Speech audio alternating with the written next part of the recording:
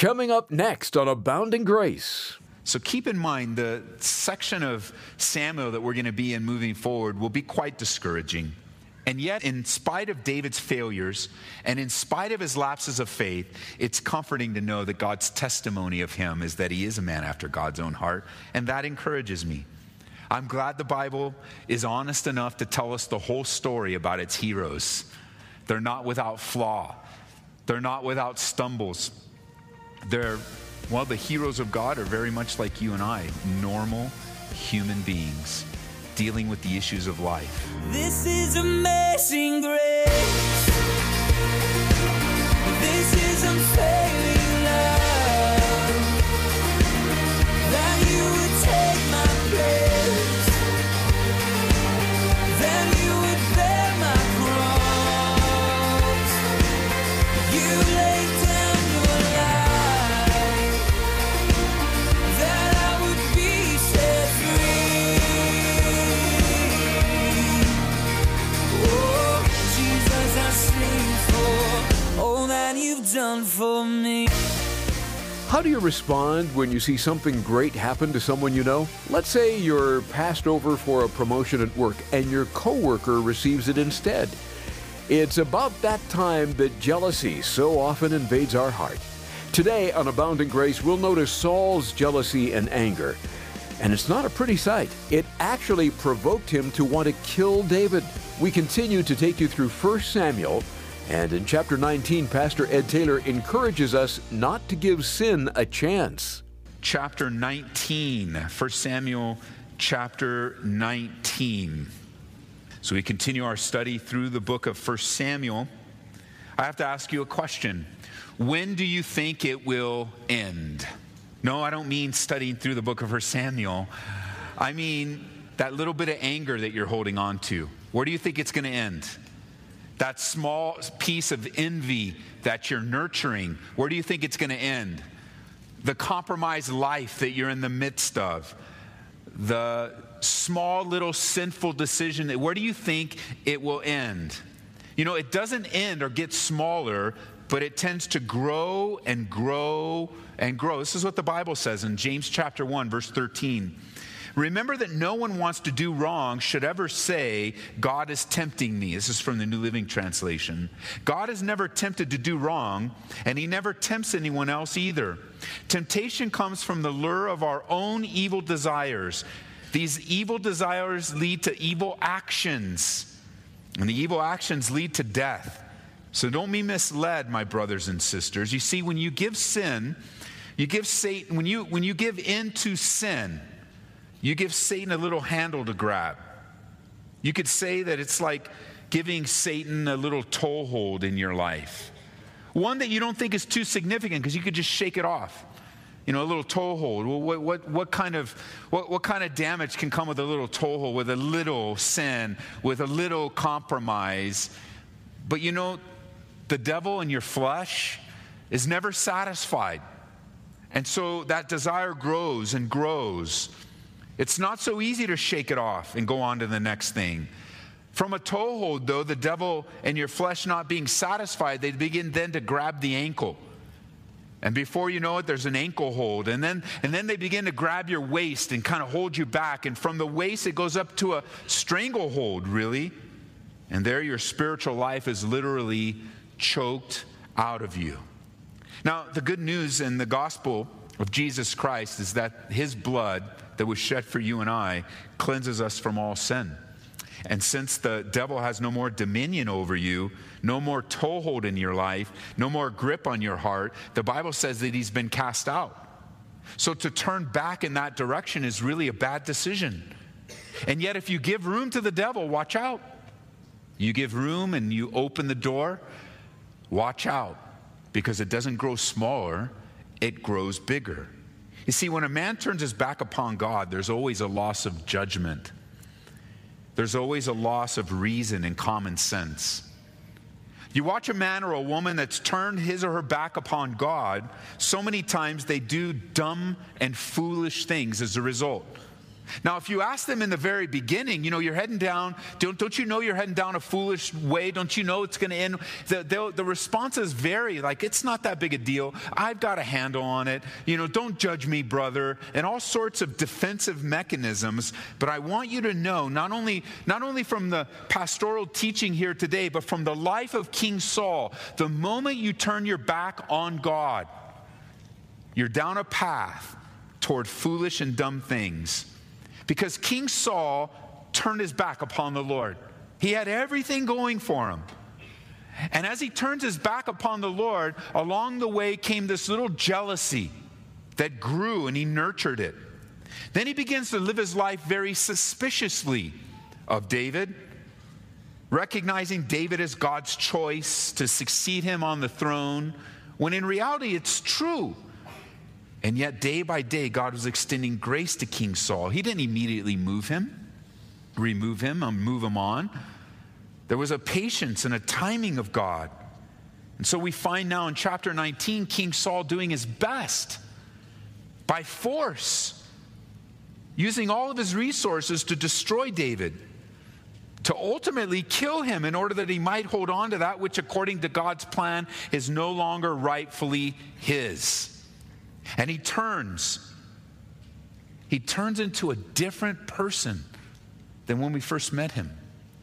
Even though there were weaknesses, just like all of us, we start out with weaknesses, he's a very different person.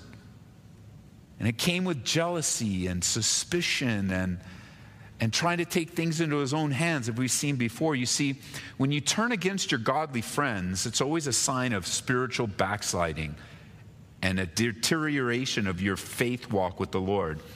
When you don't want to be around your godly friends anymore, when you feel convicted when you're around them and you try to avoid them, watch out. It's a danger sign. It's a danger sign when fellowship and being around other believers isn't something that you desire anymore, or that you want. Or you find yourself moving from one church to another church, trying to find whatever is so elusive to you that's found only in a true relationship with the Lord. Walking in the light, according to 1 John, brings fellowship. It brings a desire. That word fellowship literally means to share in common, where you're sharing in common spiritual things. But when you turn your back on the people that love you and you turn your back on the people that love God, watch out. Watch out. You're on a slippery path that's away from the Lord. Now, one more thing before we jump into the text itself. Looking at King Saul at this point in his life, some have pointed out that Saul becomes now an interesting type of Satan. An interesting type of Satan, while David becomes an interesting type or picture of Jesus. You see, Satan has been ruling over this world. The Bible calls him the God, little g, of this age. Jesus calls him the prince of this world. And he's been ruling over the earth. As Adam and Eve, through their sinful action, gave that authority up that God had invested in them. And yet God has anointed Jesus as the King of kings. And the devil, knowing that Jesus was God's anointed, has been doing everything that he can to disrupt the coming kingdom. I believe the devil understands this. The Bible says this. The demons responded to Jesus and they said this, and I quote, "We know who you are, the Holy One of God." The Bible in another place speaks to the demonic world recognizing the reality of truth, because the Bible says even the demons tremble. They move upon what they know. And Jesus, he's redeemed the world from the power of the devil and darkness. And yet he has not yet ascended to his throne. He's not even yet begun to rule and reign over the earth. He reigns only in the hearts and the lives of those that are loyal to him. If you want to look for the kingdom of God, Jesus said the kingdom of God is in you. The ruling of Jesus in your life, as you and I are citizens of the kingdom. But one day the Bible says that Jesus is going to rule and reign over the earth. But in the meantime, as with King Saul, the devil is doing his best by force to keep the rightful king from sitting upon the throne. And maybe even in a smaller way, from dislodging your loyalty and commitment to the Lord in your own life, trying to remove the headship of Jesus Christ in your life in a variety of different ways. But even as Saul was destroyed and David ultimately sits upon the throne, so is the throne of David to be filled by that descendant of David, Jesus Christ, whom God has appointed the rightful king over the earth. So with that in mind, chapter 19 is a section where David, well, he's now going to be chased by King Saul. King Saul has vowed to kill him.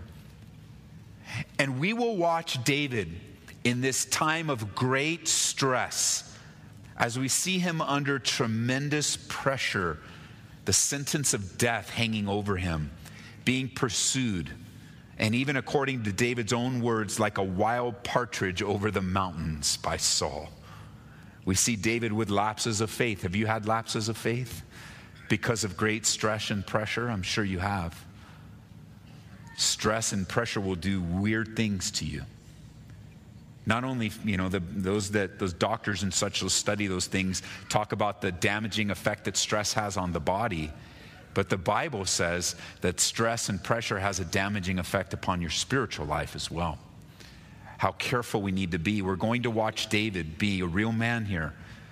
You always have to keep in mind that David is still a man after God's own heart, and yet with failure. You'll see a lot of yourself, I'm sure, in David's life.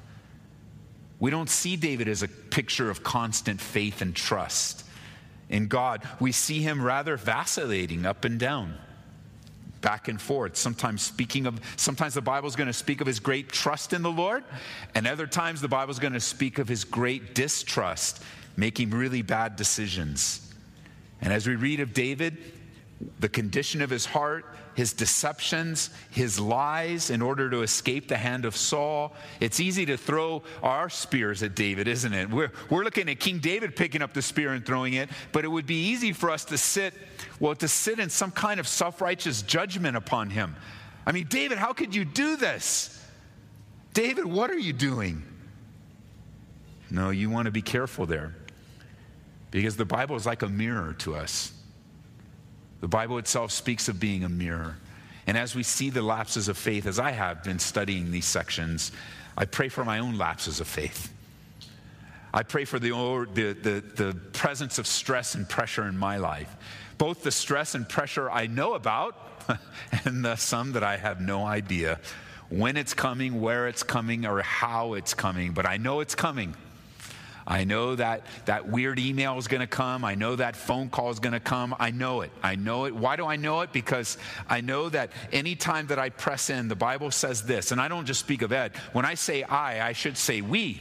How about that? How about you join me on my little journey here of the stress and pressures of life? We know that the email's coming. We know the phone. We know the situation's happening. We know it's coming because the Bible says that even for those that desire to live godly will suffer.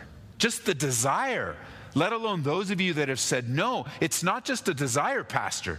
It's a life. This is my life. I have set my life on the course to please God. I am making my decisions now, that which please God and not my emotion.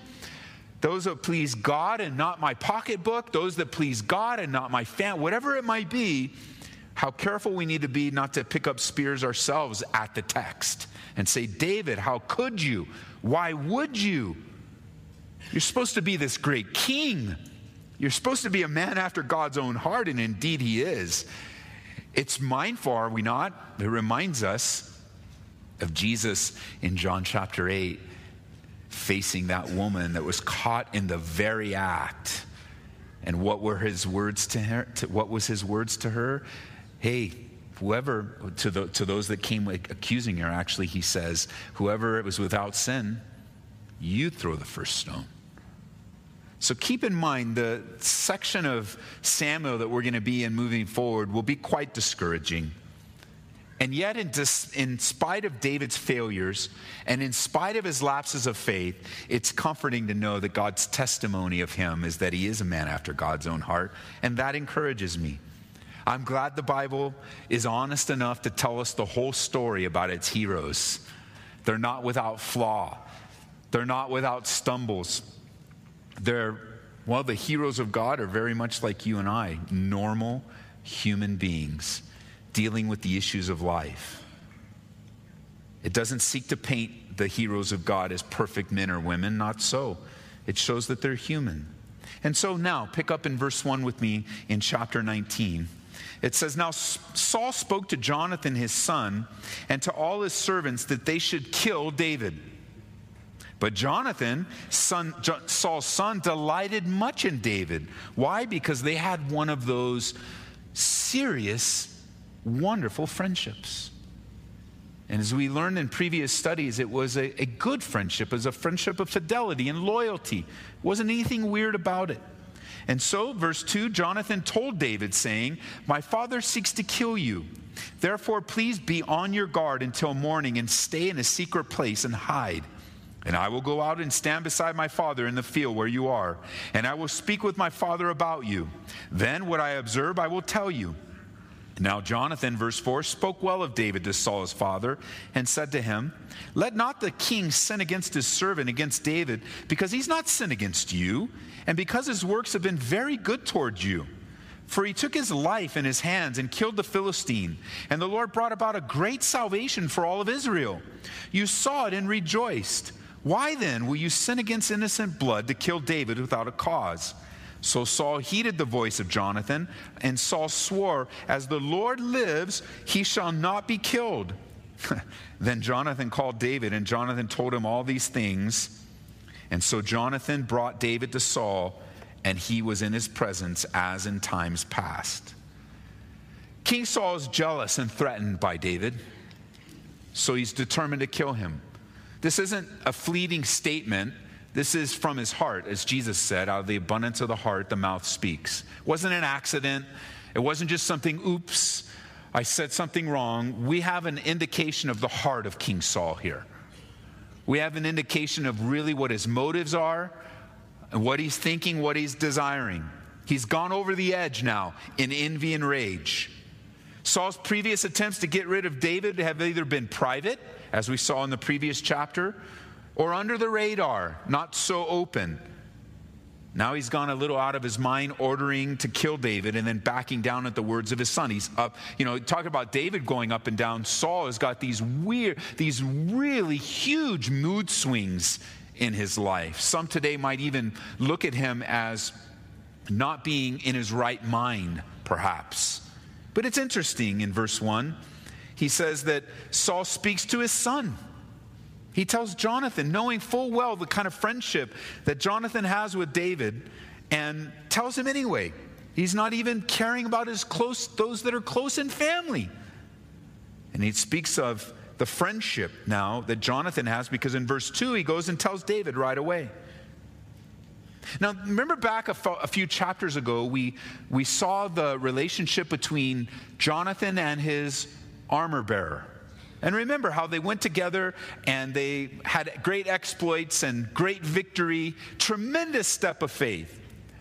Now, during our time in that Bible study, most of the emphasis was upon the armor bearer. We don't know him, we don't know his name, but we were emphasizing, weren't we? That's the kind of support we need to be, and to the leaders in our church, to the pastors in our church, to have that armor bearer like-mindedness. We emphasize that to its highest degree, I believe. However, in order for the armor bearer to have such great trust in Jonathan, Jonathan had to be an incredible man. A man of fidelity, a man of truth, a man of loyalty to God. There were characteristics in him that inspired others to follow him. And oh, that we would have people like armor bearers in our lives, but also that we would have people like Jonathan in our lives, and of course that we would be those. You take into account that this conversation must have been a hard one. One of those that if you could, you would want to avoid it.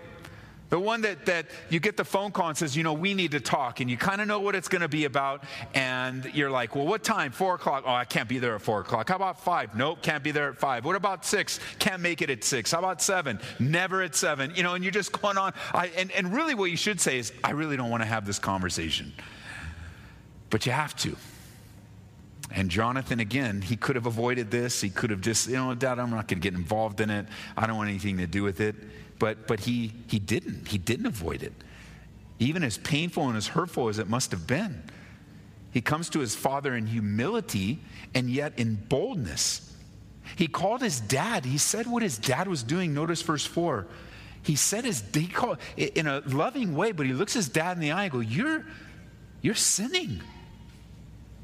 You think about one of those hard decisions. But you know, God has put believers on the earth today to say the hard things. Not to back down. Not to shy away. But to say the hard things. Of course, saying those things in love, as Paul would say. Saying those things in humility. Saying those things that need to be said. Because I ask you, if we as believers in tune with the Holy Spirit aren't willing to say the hard things, then who's left on the earth to say hard things with any type of spiritual, godly, biblical authority? I suggest to you, no one. We shouldn't have to hear the hard things on the newscast from unbelievers. We shouldn't have to hear the hard things in someone writing The believers of Jesus Christ are here to declare the good news. And sometimes in declaring good news, well, it's going to require us to say hard things to people that we love.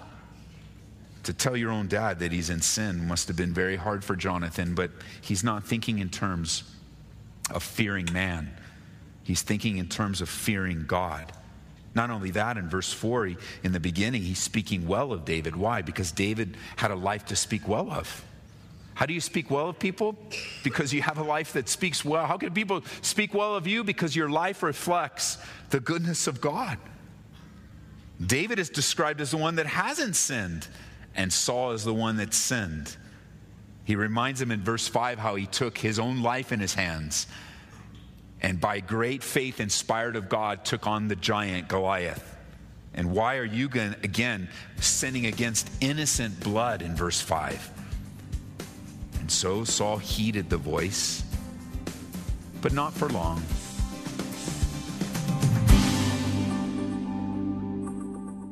You're listening to Abounding Grace with pastor and Bible teacher Ed Taylor. Today's message is one part of a series based in 1 Samuel. You'll find this and many other messages taught by Ed at calvaryaurora.org. Or request a CD copy for $2 when you call 877-30-GRACE.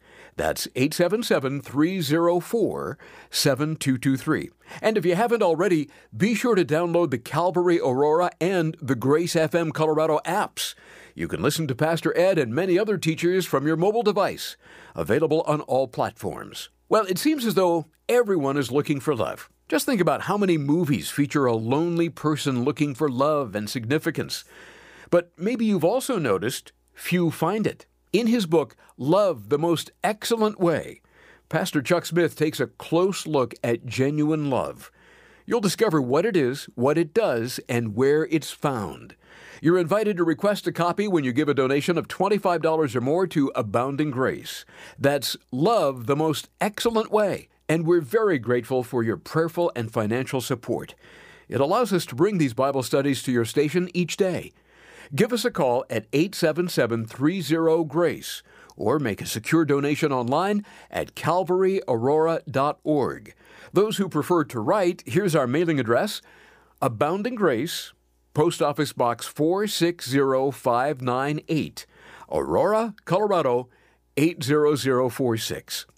Here's Pastor Ed with more from 1 Samuel 19. Verse 8, and there was war again. And David went out and fought with the Philistines and struck them with a mighty blow, and they fled from him.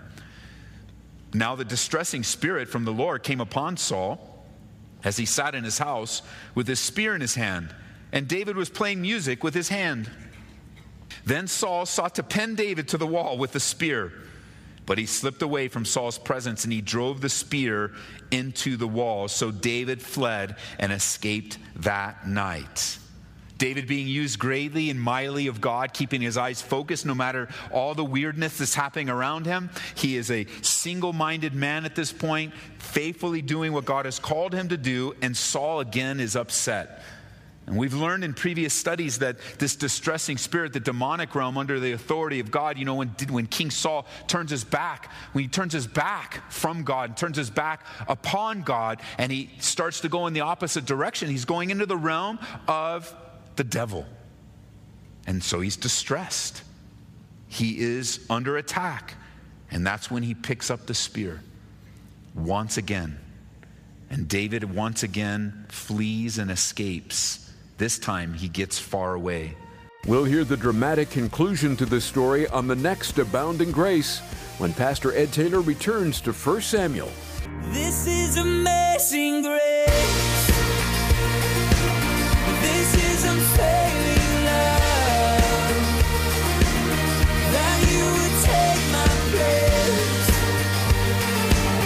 That you would bear my cross. You laid down your life. That I would be set free. Oh, Jesus, I sing for all that you've done for me. Abounding Grace is brought to you by Calvary Chapel, Aurora.